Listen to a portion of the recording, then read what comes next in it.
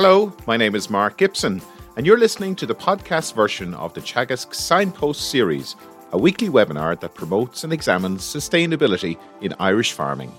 Welcome to this morning's Signpost webinar. I'm delighted to see that given our newfound freedoms, our numbers look to be still good and that you haven't abandoned us, so you're all very welcome this morning.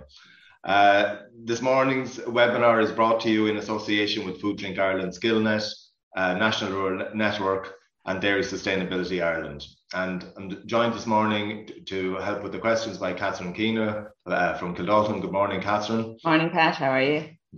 And I'm delighted to welcome back Jane Stout from Trinity. She'll be talking to us this morning on valuing natural capital in the future farmland. It's great to have you back. I think we had a huge response to the talk you gave before, so it's I suppose a continuation of the theme. Yes, it is. Thanks very much for having me again. There's, I suppose, growing interest in the whole area of natural capital and how we consider and value what we have in the countryside. And part of that valuation process is researching and beginning to understand and how we value that.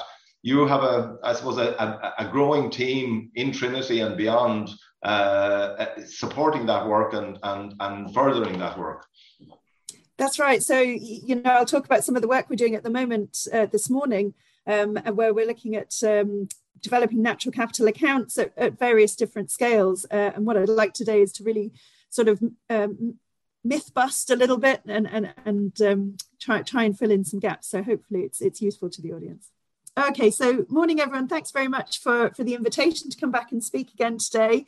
I was asked to come and speak about the natural capital approach and how we can apply it on farmland and use it in farming systems.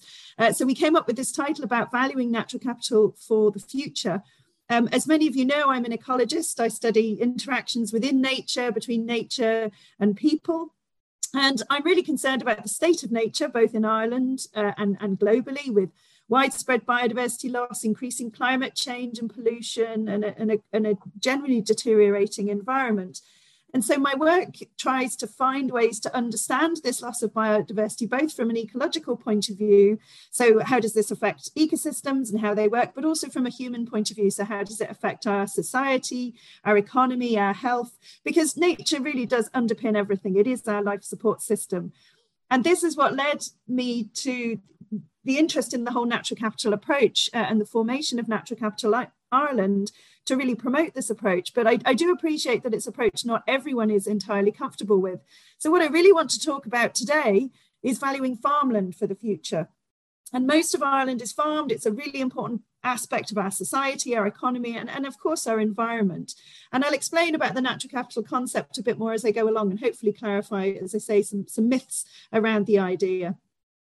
So if we're talking about valuing farmland, what are we talking about? If we think about what's currently valued on farmland, and actually if you Google value of farmland, you get lots of articles on prices, land values on the market, buying and selling. And just as an example, there was this piece in the nice piece in the Farmers Journal a couple of weeks ago on getting your farm valued. And it's nice advice on valuing your farm, including looking at the land itself, the house, the access to roads, sheds, other infrastructure, livestock, machinery. But in terms of nature, having mature trees and shelter was highlighted as may or may not add value to your farm, depending on the type of farm enterprise. And conservation designation was highlighted as a negative. So designation of land for nature is seen as having a negative effect on value. Land is seen as being of marginal quality if it's designated for nature. And this is part of the problem. This land that's designated for nature may not be of high quality for production, for farming, but it does have a value. It does have a value to nature and a value to people. So we need to think about what value is. And here are a couple of definitions. So the first one is the regard that something's held to deserve the importance, worth, or usefulness of something. Or secondly, the principles or standards of behavior, one's judgment of what is important in life. And you can see neither of these definitions about value mention money. And farmland has so many more values if we think about it in a broader term, rather than just thinking about money. And it's important to emphasize at this point that value can't be equated with price. We often think about value in terms of what we might pay for something, but prices fluctuate, they're context specific, they're subjective, and they're relatively arbitrary. Whereas value is fundamental. Value implies the worth of a good or a service for an individual, whereas price is the amount of money that buyer is willing to pay in exchange for a product or service. So, for example, a bottle of water, if you live in Ireland, you're constantly surrounded by water. We're not dying of thirst. We might pay €2 for a bottle of water. We still value it highly because it's necessary. Like all living creatures, we need water to survive. But if you're in the desert and you're dehydrated, the value of that water is still the same. You still need it in order to survive, but you'd be prepared to pay an awful lot more. So the value of something is what it's worth, not just in a monetary sense. And economists have identified 6 sources of value with regards to nature. And these are from the Dasgupta review that was published last year. So first of all, they point out that we wouldn't be here, humans wouldn't exist without nature. And we know this because extreme forms of loss of nature, so for example, toxic pollution in water or loss of vegetation cover upstream causing landslides downstream, degraded mangroves ceasing to protect villages against storms, all of these things, this loss of nature can cause loss of life. So the first value of nature is, of course, that we wouldn't be here without it. Secondly, ecosystems directly contribute to human health, to good physical and mental health. Our lives are better when our health is better.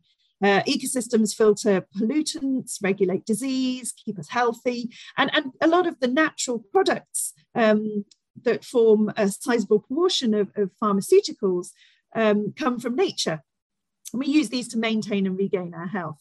And thirdly, related to that is the indirect contribution that nature makes to human health. So it's a source of enjoyment, it has amenity value, and so there's an indirect contribution to our health as well. Fourthly, nature provides goods and services on which we depend. And this is the aspect that's most commonly discussed in environmental economics, the so-called use value of nature, the food, the fuel, the fibers, the timber, the clean air, the water that we extract from nature and on which we depend. The fifth value is this existence value. So knowing that a species or a place exists, even if we never go there or see it, there may be species or habitats, think about the orangutans in Indonesian forests that we will never see, but we still value them.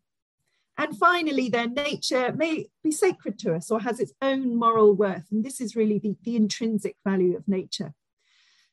So there are lots of values associated with nature and not just the value of the bits we buy and sell. But the challenge is, how do we articulate these values in metrics that can be commonly understood? And how do we incorporate these values into our practices, into our decision-making, into management, and into our economies?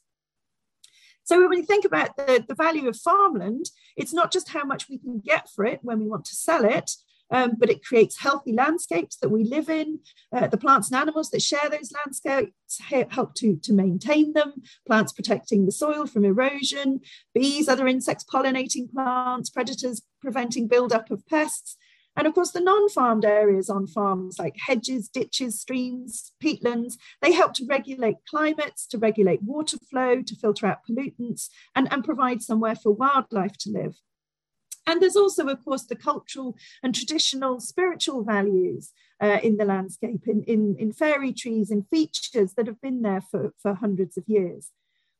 So our farmland and the nature that makes it up, the soil, the water, the air, the plants, the animals, is often much more valuable than is currently recognised.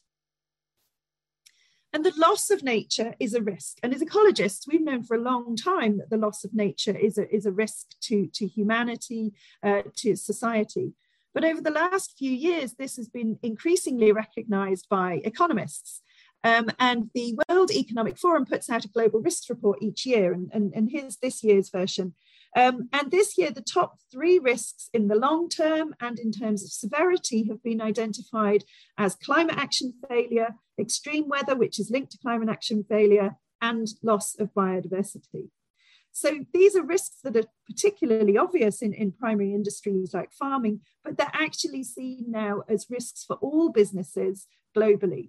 So these natural processes of climate change, of biodiversity loss are being recognised as being important outside of the sphere in which they're usually discussed.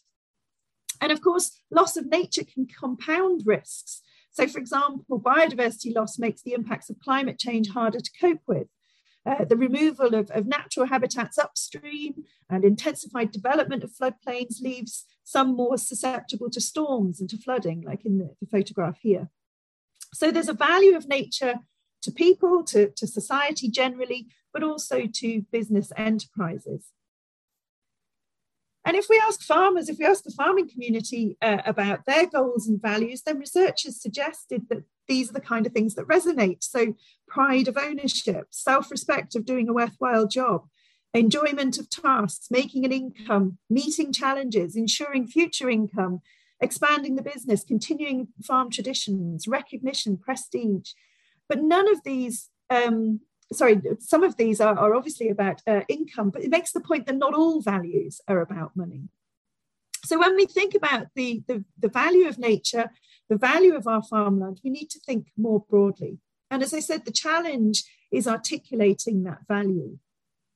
Economists use different approaches for different types of values. So for example, if we're trying to value the outputs from nature, those that have a market, we can use the market price as a proxy for value. But remember, we've just said price isn't the same as value. Often the price we pay doesn't reflect the cost of production because some of the free services from nature aren't taken into account. So for example, the actions of soil organisms, of dung recyclers, of pollinators, but also the price doesn't take into account the long-term damage to nature from production. So in terms of loss of habitats, in terms of pollution of the water, etc., or the cost of restoring nature. None of these are considered in market prices. For outputs from nature that don't have a market, so there's, for example, there's no market for elderflowers or blackberries that are harvested from hedgerows, or for views across beautiful landscapes. For these kind of things, we can use proxies. So we can ask people what kind of landscape they prefer to look at, or we can determine preferences by counting how many people use those landscapes, or go and collect blackberries from the hedgerows, how far they drive to do such a thing, you know, how many park in a car park to go for a walk and admire the views. And this can give us some kind of measure or proxy of these non-market values. Or we can use replacement values. So if a floodplain is damaged, how much does it cost to put in flood defences or to fix people's houses when they get flooded? But for most things, there is no market price and there's no sensible proxy. So this makes it difficult to articulate, but it doesn't mean that there isn't any value. And here I'll come back to the natural capital concept. And the key thing about the natural capital concept and the natural capital approach is that it's not about putting a price on nature, it's about valuing nature. All of these various values that I've been talking about, the things that we use from nature, that we get from nature, and that the values of the inherent, intrinsic values of nature. So valuing nature doesn't have to include monetary values. And the natural capital concept isn't a new concept, but it's a new language to link nature with the economy. It's a bridging concept, if you like. And it borrows language from economics and business to illuminate the economic and societal impacts and dependencies that we have on nature. So the natural capital concept thinks about nature, all our natural resources, including biodiversity, so living organisms, but also non-living resources, rocks, soil, the rain, the sun, all of the environment. This can be considered as an asset or a stock. So this is our natural capital stock. And together, the soil, the nutrients, the sun, the rain, they all allow the production of biomass, so the growth of crops or grass to feed livestock, which results in marketable goods and economic activity.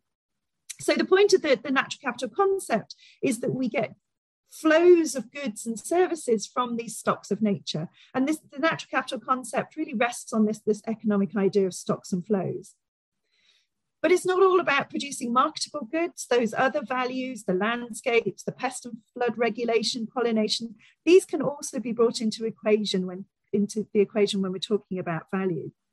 And the reason for using this language is to bring nature into the political and economic arena where it's been largely neglected so far, not valued properly, and thus damaged. And the important thing about the natural capital concept is that without the stocks, without these natural capital assets, without nature underpinning the system, then you don't eventually get your goods and your economic activity. Now, traditionally, when we value nature in a lot of environmental economics, we just value the right-hand end of this diagram. We value the outputs, we value the goods, and we value them in economic terms. But we need to recognize that there is value in the assets, in the stocks, and we need to maintain and enhance those assets in order to ensure this flow of benefits. So it's not just all about valuing the things that we can trade on the market. It's not just about valuing the services. We need also to appreciate these underlying stocks. So how can we do this? Well, one way is via natural capital accounting. So I've been talking about the natural capital approach, which is this whole idea about stocks and flows. And we can then use natural capital accounting as a systematic way to measure and report. So many people are familiar with national accounts that give measures like GDP and national expenditure, and they use this long established system of national accounts, which has been developed over many years as a standard. It allows comparability across metrics, across countries. But of course, GDP is bounded by the economy, not by the limits of the environment. It wasn't designed to look at nature. It wasn't a measure of welfare. So it doesn't tell us the full story. And it only looks at output. It doesn't look at the long-term income or the wealth or the stocks underpinning this output, including nature, our natural capital, and its degradation. So, for example, in forestry, timber resources, the outputs from forestry, timber resources are counted, but forest carbon sequestration isn't. And other services like water regulation by forests are hidden. So the system of national accounts doesn't tell us the full story, but it's what a lot of decision-making rests on. So natural capital accounts then can encompass these underlying stocks, as well as these flows of services and benefits. And natural capital accounting, as I said, systematizes environmental information into an accounting format that tells a story of change over time. Until recently, we haven't had a systematic way to measure and report on those assets and benefits from natural capital. But the system of environmental economic accounting has been in development over the past 30 years. And in the last year, we've seen now an international standard, a specific part of the SEEA, the system of environmental economic accounting, that deals with ecosystem accounting. And this is now a standard way to measure and account for natural capital in the same way that we do in our system of national accounts. And it's been developed so that the two can talk to each other. And it tells us not just about market outputs, but about these underlying stocks, their condition, and non-market benefits, and allows us to track them over time. And so this is the framework for the SEEA, the SEEA EA, the ecosystem accounting, which is pretty much natural capital accounting. And as I said, most of the valuation of nature is focused on the right-hand side of this chain or this framework, the benefits, the market prices as a proxy for services delivered by nature, the preferences of people, etc. But this accounting framework is really useful because it shows us that this is just one part of the framework. And the SEEA ecosystem accounting approach allows us to create accounts not only of the flows of services and the benefits, but of these really important underlying stocks. And it's a spatial approach. So you create a map of your assets, their condition, and the relative flows of services. And we're currently working on several projects, as Pat mentioned at the beginning, several projects trying to apply this system of accounting in the Irish context. So we're doing it at the catchment scale in the InCase project. So this is our EPA-funded project where we are mapping asset extent and condition in various catchments in Ireland. So, for example, in the Dargle catchment, which happens to be where I'm sitting right now, we can layer up data sources on land use, on soils, on protected areas, etc., and create extent accounts. And this is Catherine Farrell was leading this work and just published a paper recently last year, which describes this process of gathering and layering these data sets to understand the extent of our assets. And there are challenges with data resolution and with data accessibility. But then the next step in the process is to look at the condition of those assets. And if data in terms of asset extent is hard to get, data in terms of asset condition is even harder to get. But this map here that I've just popped up onto the screen shows asset condition based on risk status of waterways as assessed by the Water Frameworks Directive. So we can use, again, various proxies for condition at this scale. And then the next step is to look at services. So what do each of these habitats or these assets deliver? And we can come up with, this is where we work with the economists and come up with these supply and use tables for each of the assets, which sectors use them and which ecosystem services are delivered.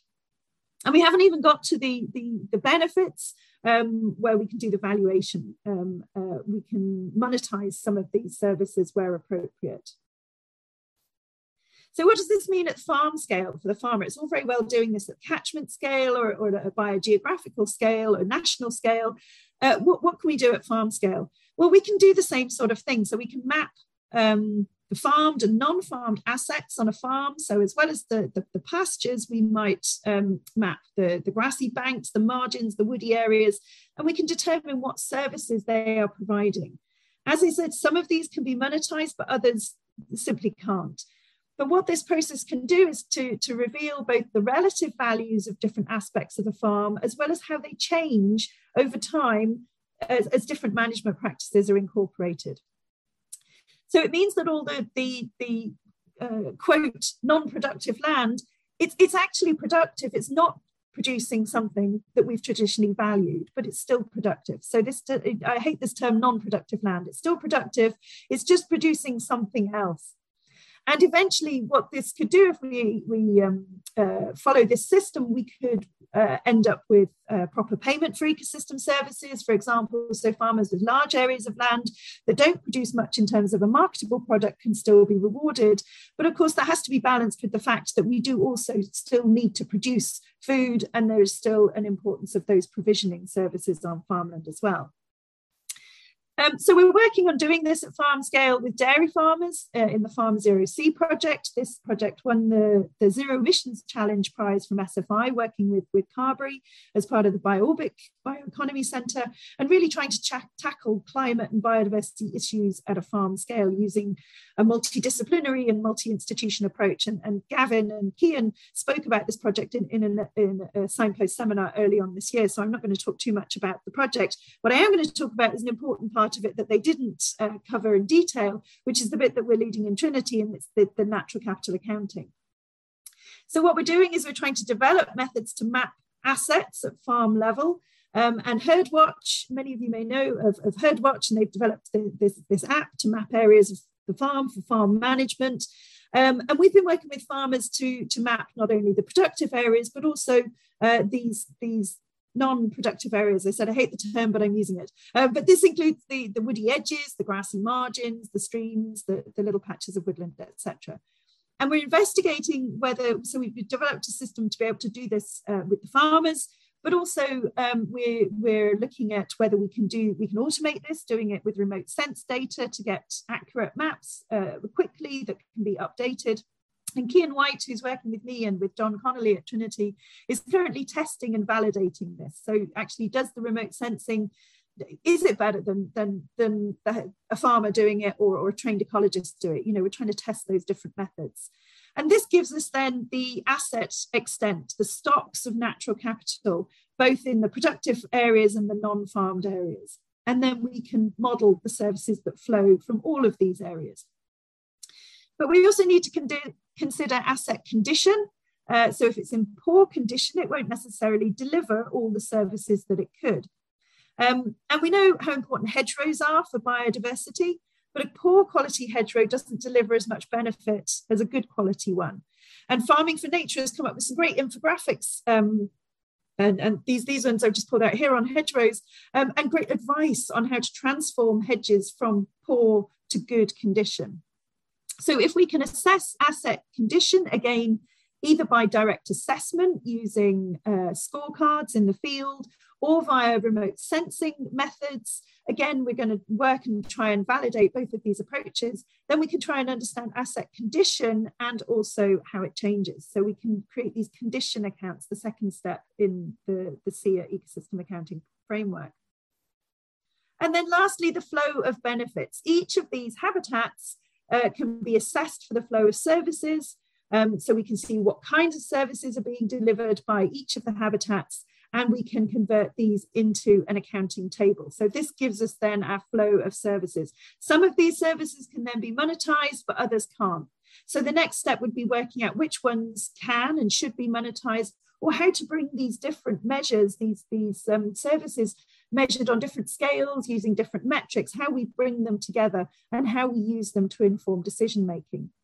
And we're just starting this aspect of the work in the Farm Zero C project, working with Lars Hein at Wageningen University, who has worked on developing these kind of accounts at farm scale in the Netherlands.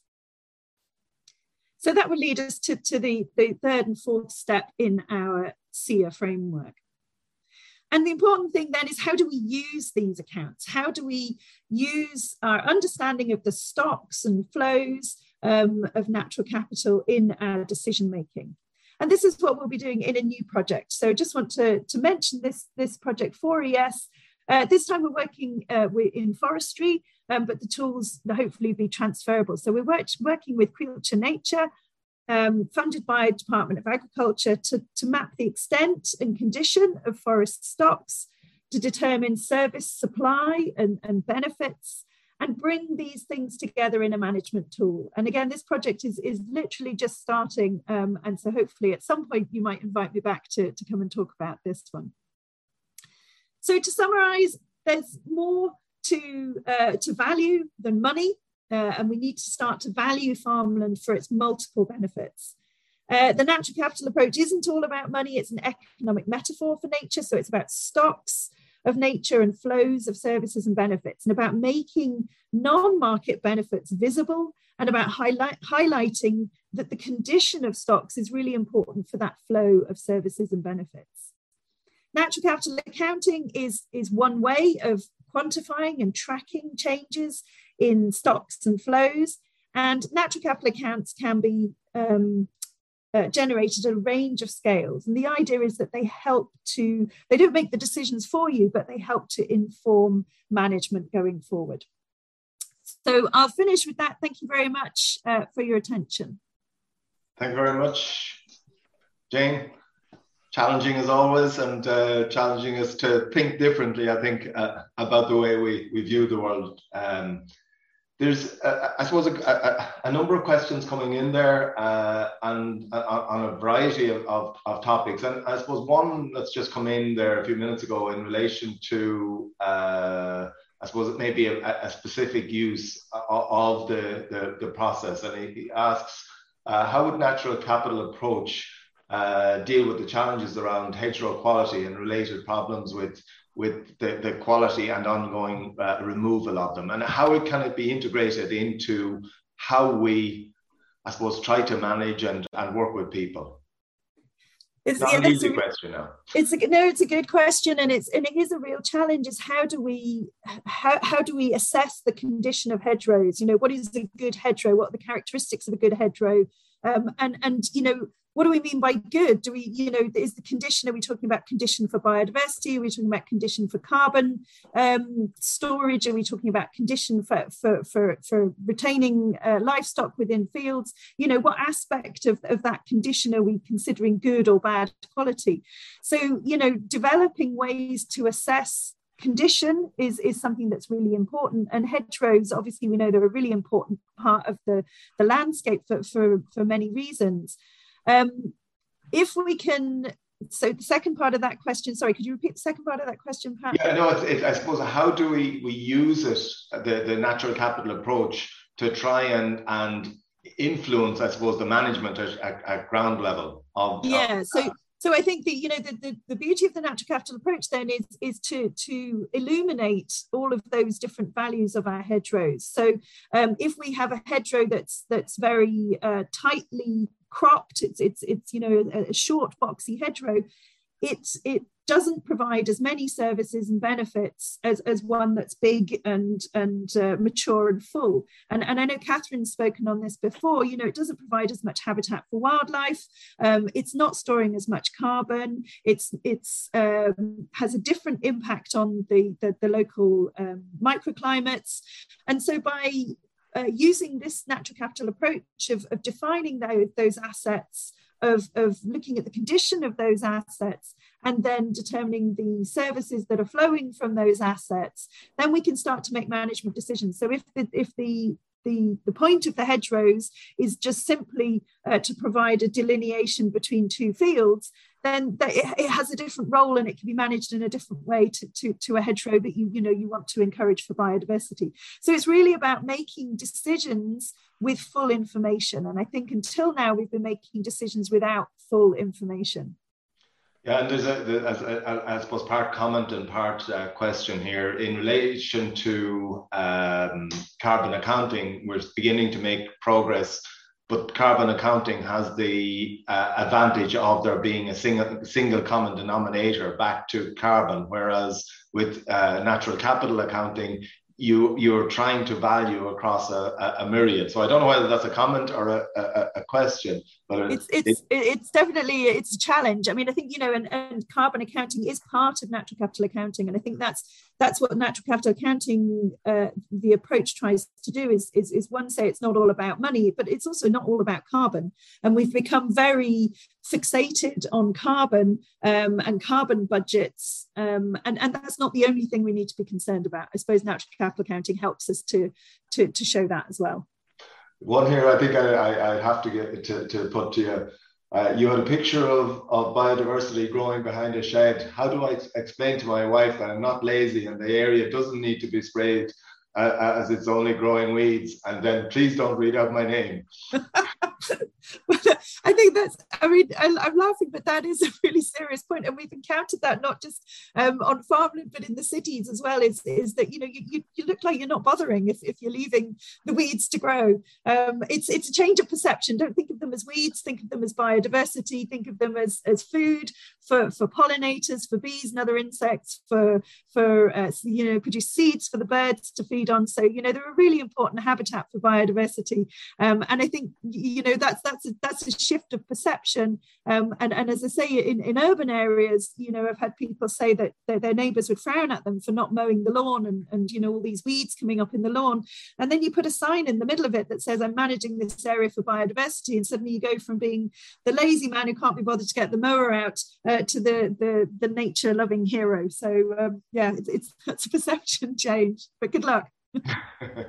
Catherine, a lot of questions starting to come in there. Yeah, and I'll go back to the first one that came from somebody who has lived in Indonesia, where a bottle of water costs more than petrol, and does, or maybe should the property value think of natural flood barriers, of natural reserves, or natural pest control measures? And I guess that's what we're saying is that the natural capital approach helps to highlight all those kind of hidden values. When we think back to the first conference that we ran on natural capital in Ireland, we called it Ireland's hidden wealth, because it's just that all of these things aren't visible at the moment.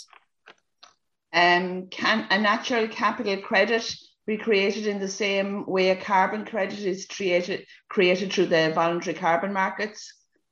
Oh gosh, I don't know that I know the answer to that question. I'm not sure. I'd have to think about that one. Good question. Thank you. And is there a following one? Is there a methodology available to show natural capital similar to Vera? But again, maybe that's a very specific one, is it? Sorry, Catherine, what was that one? So is there a methodology available to show natural capital similar to Vera, VERRA? Have you heard of that?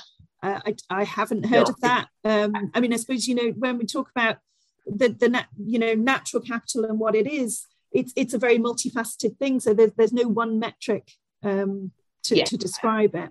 Yeah, I think that's very specific on the carbon side. Just a couple of specifics on your own work. Can you, is Forest ES focused on large scale, such as Quilcher, or will it address ecosystem services at farm forest scale? So the scale of the forestry in Forest ES? That's another good question, and we're just starting that project. I'm hoping that we would be able to encompass a range of scales of forest enterprises.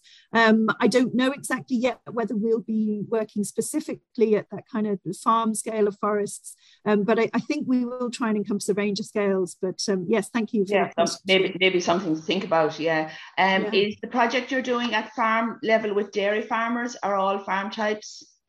At the moment, it's with dairy farms. So we started with dairy farms, and the idea is that it would be transferable. So the methods and the tools that we develop should be transferable to other farming systems as well. But we thought we'd start on a smaller scale. Okay, thanks, Millian. And Pat, I'll just finish for this round on the tough question there. I'll take it. Tough for Jane. So nothing new in this presentation, only a different language, which is creating unnecessary jobs for more people and taking money out of farming and agriculture. Presentation would be better suited to urban dwellers who are somewhat removed from nature and have the perfect manicured garden instead of natural wild gardens. Yeah, no, fair enough. I mean, I think everybody needs to change their approach, not just urban dwellers. I think, it is a new language for things we already know. You're absolutely right. It's farmers have known the worth of their land for a long time. It's a new language to try and translate that worth into, as I say, decision making, into policy, into economics, because that's most decision making is made on that basis. And so by using this language, it is helping to illuminate these values that absolutely people have known have been there for a long time. And Pat, perhaps I'll take the biodiversity one here as well. How can the occurrence of rare species data and hence rare habitats being incorporated into, when you're valuing that these species have a far higher significance than the usual utilitarian purposes to which other species are applied? How do we deal with the rare species, I suppose, and really important as opposed to the common? Yeah, absolutely. So the system allows to quantify biodiversity. So, it depends how you quantify biodiversity and what metrics you use. So you could use just a sort of total number of species, or you could use the presence or absence of particular species. So through the process of creating the asset extent accounts, you can incorporate protected habitats, for example. So these designated areas that may have been considered as of having little value in the past, then their biodiversity value can be recognized. So biodiversity can be seen as a service that flows from these assets. So that's an important thing to notice, that biodiversity is part of the asset, but can also be seen as part of the benefit that's coming from these areas. Back to you, Pat, for one. Okay, yeah, and there's a question there from Dara Hulhan. How do we add market value to farm systems that are high in natural capital? Or I suppose you could extend that to how do we monetize that so that those farmers can continue to manage in that way? Yeah, I mean, this comes to the difficult end of the SEA ecosystem accounting, the benefits, and actually monetizing those benefits. And as I say, we can monetize some of those benefits, some of them we can't. So it's about using the appropriate monetization, using the appropriate tools and the appropriate metrics. But yeah, I think then absolutely that's why we're working with economists on these things, because I'm an ecologist and I'm much more comfortable down the stocks end than down the flows end of the SEA process. But yeah, Dara, that's absolutely something that should be possible, and that would be the next step. Okay, there's a question stroke comment here. Some counties are currently involved in updating county development plans. Rewilding some of the public spaces and roads might be an idea for the environment, and also plant some wildflowers and plants which are attractive, especially in tourist areas. But I think there's possibly a leadership element of that work as well, to coming back to the point you're talking about of seeing that not being totally neat and tidy is an acceptable and a desirable way to work in. I think it's more of a comment than a question. It is, but I think it makes a good point. We talked about creating these natural capital accounts. So the CSO has this is something that we are going to have to do at national level, and CSO now has a unit on ecosystem accounts, and they've published their first ecosystem accounts at a national level. We've been working through the InCase project on developing these accounts at a catchment scale, because that makes sort of biogeographical sense to work at a catchment scale. And now, as I say, we're working at farm scale, at forestry scale. So, they can be useful at a range of scales. And as the person making the comment points out, it can be useful for highlighting the value or the benefit of not managing our edges and hedges quite so intensively as we have been doing. A question there in relation to CAP and new agri-environmental schemes, and a lot of work currently going on in terms of designing a new results-based approach, which will be, I suppose, 2/5 of the agri-environmental schemes. Would you have any advice for them, or any ideas for them as to how they could incorporate some of your work into their design of their processes? Yeah, no, the results-based schemes, there's some fantastic examples. One of the things, as I said, that we've really struggled with is asset condition. And the results-based schemes can, the assessment of condition for natural capital accounting is similar as the assessment of condition for results-based payments. So you need to improve your condition in order to get your payments through the results-based schemes. And natural capital accounting can help you then to track that improvement over time. So the two things do sit neatly beside one another. And absolutely, those methods for condition assessment are really important. A question there is thanks again for a lovely presentation. Is there a case to be made for a ratings system for lands based on a wider national capital criteria, similar to BER for buildings, or I suppose a natural capital value of different farmland areas? Yeah, I find it quite difficult to come to a kind of, a final rating or a score, because it depends what natural capital you value and which services you're looking at. So, quite often you might have trade-offs in your service flows. So it's what you prioritize. So your rating at the end depends on what you value and what you prioritize in terms of the way that the land is managed. So I think it's kind of too complex to come with a one final score or index, and it's that complexity which is important. I think simplifying it down too much actually takes away what's important, which is the detail, the complexity that's in the middle. So yeah, I'm not sure about that one. Okay, Catherine? Yeah, just a comment there. The carbon farming has been flagged as being future income streams for farming, but the person thinks, Jay, you have highlighted that natural capital is a much more sustainable approach. So that's the support for what you're doing. Do you have any examples of natural capital accounting approach in upland areas? And the further comment that you used a phrase non-farmed areas, but these areas, I'm not sure what exactly you meant, but I think they're thinking of the areas that are farmed within a policy framework based on productivity. So it's, again, it's tied into farming the uplands. But have you any work on the uplands, Jane? Yeah, so Catherine Farrell that I mentioned earlier, and who I think is there in the audience, has just published a couple of papers applying this natural capital accounting process to peatlands.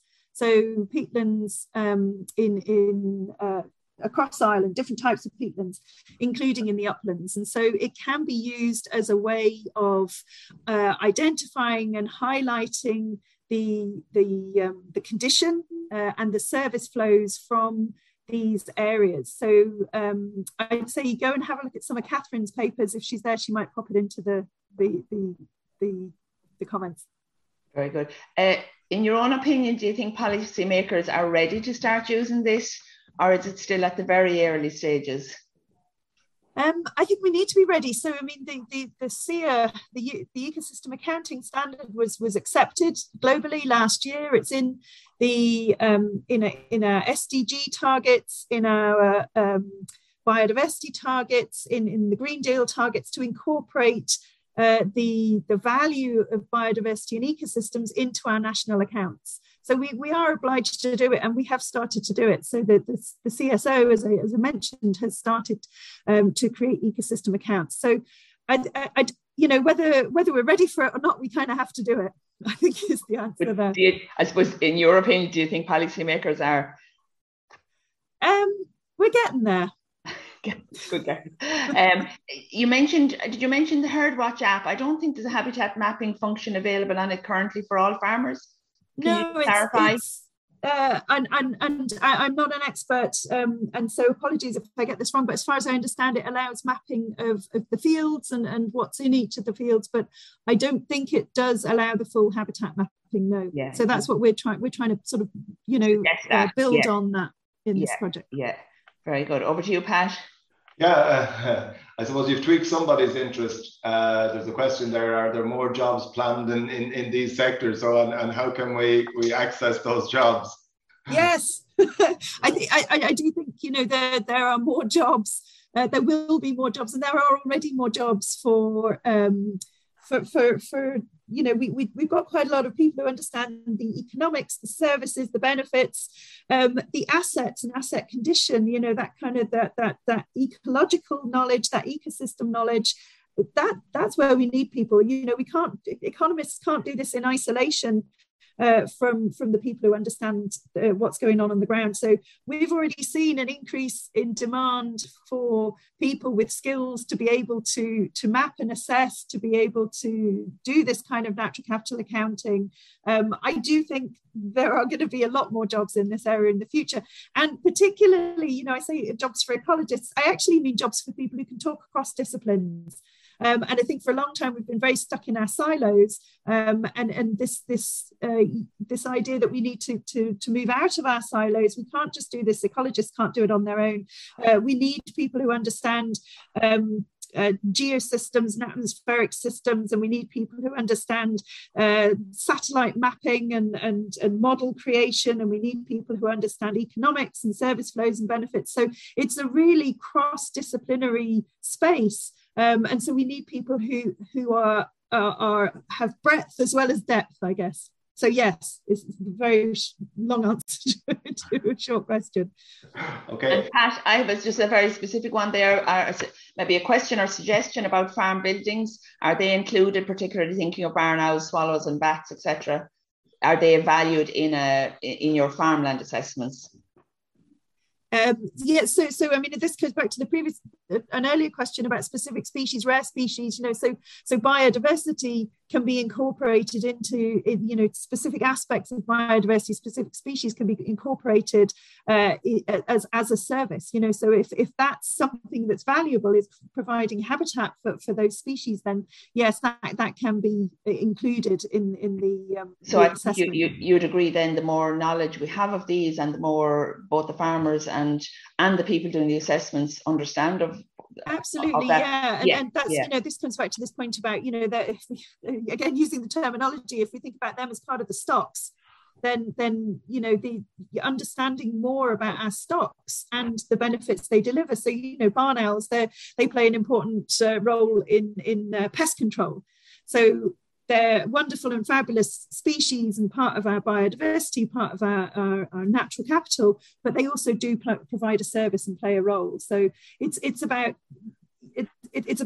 not just about looking at what they do for us, but about them intrinsically as their biodiversity value as well. Yeah, so I suppose there's just a few warnings coming through there about, like, if rare species are rare for good reasons, and if we who are doing this work don't recognise them, we'll have more of the common and less of the rare, but that's not what you're obviously were. Yeah, no, yeah. Absolutely, and that's the thing. Not everything needs to be abundant. But understanding ecosystems. It's all about education and awareness, isn't it? That really is important. And understanding the ecology of systems. Yeah, understanding that we can't have all species equally abundant, that they play different ecological roles in the system. There's a couple of questions there. Just, I suppose, a comment to say sustainable and self-sustaining are not necessarily the same. And I think what's been alluded to there is that there is need for positive management in the delivery of biodiverse areas and landscapes. It's not just a case of leaving it to its own devices and letting it go wild.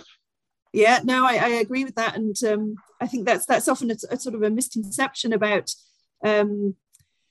nature, is you just put a fence around it and leave it to it. In a lot of cases, you're right, absolutely. There needs to be sustainable management of that nature, for whatever output you want. If your output is more nature, wildlife, then maybe you do put a fence around it. But if your output is a landscape in which there is sustainable use of resources, then that's a different thing. And absolutely, it does really need management. There's a question about ecology students taking economics courses in universities. To what extent do the universities incorporate the two,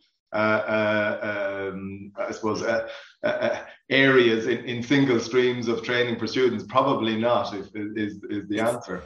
Traditionally not, no, absolutely. Traditionally they would have been very, very separate. I think more and more now we're seeing programs that are integrating, and I think from the point of view of addressing environmental challenges, that's really important. And recently, I was talking to some Leaving Cert students recently, and traditionally they'd have said to me, if we're interested in these topics, what college course should we do? And I'd have said, you need to do natural sciences, environmental sciences, something like that. But I think increasingly now I'd say do whatever you're interested in, but if you're interested in this environmental aspect, make sure that you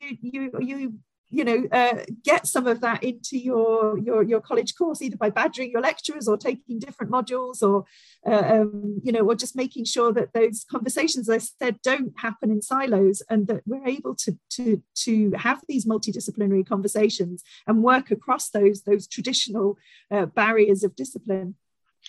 The question there in relation to the relative roles in progressing towards your utopian future, if you want I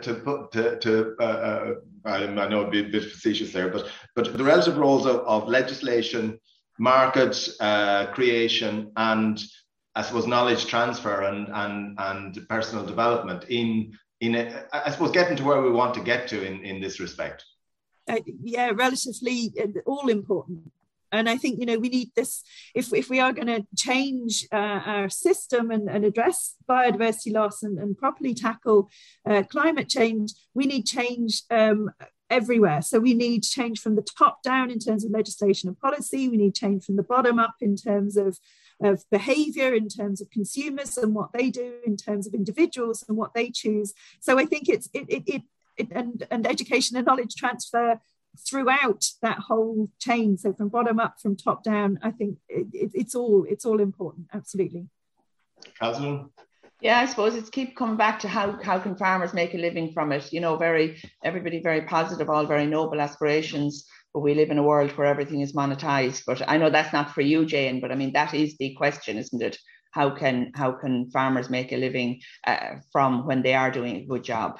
Absolutely, yeah, and that's a really important question, and I think that's where we need to get to, is to make sure that we are valuing livelihoods and well-being as well. Yeah. Okay, I think we're getting pretty close to the end of the questions. I don't see a huge amount more coming in. I mean, it is I suppose an emerging science or emerging discipline of trying to combine economics, and it reminds me a little bit of I suppose some of the early work we did when I a long time ago when I came into the organization of looking at how you evaluate progress from an economic perspective, where people were looking more at profit, but we started to look at the development of the balance sheet. And it struck me that is some of what you're doing. Is you're not just looking at what you're taking off and judging everything by what's being taken off. You're looking at the reserve and the bank of what's there in development and what we're developing in our landscape as a way of valuing the natural capital there, rather than what we're able to take off it on an annual basis. Yeah, exactly. And a comment on that about looking at where you're actually looking at valuing carbon reductions. That fits in with what you're saying, Pat. It's not all about what we take off, how we reduce harm or reduce carbon reductions. So listen, thank you very much. It's been, I think, an interesting and a very challenging talk, and I think it's challenged a lot of our viewers. So once again, thank you very much for your presentation. Like next week, we're joined by Marion Sorley, looking at the carbon footprint of dairy farms along the Atlantic coast of Europe. So I suppose it's looking at the context of carbon footprinting on a temperate grassland agriculture. Thank you very much to Yvonne for her support in running the webinar this morning, and thanks to Andy Boland for his work in terms of producing the series. So with that, I'll leave you and hope to see you again next week. You've been listening to the podcast version of the Teagasc Signpost series, the weekly webinar that promotes and examines sustainability in Irish farming. Don't forget to join us live every Friday morning for our latest webinar. For more, visit teagasc.ie. And you can also rate, review and subscribe to the Signpost series on Apple Podcasts, Spotify, or wherever you get your podcasts from. I'm Mark Gibson, and thanks for listening.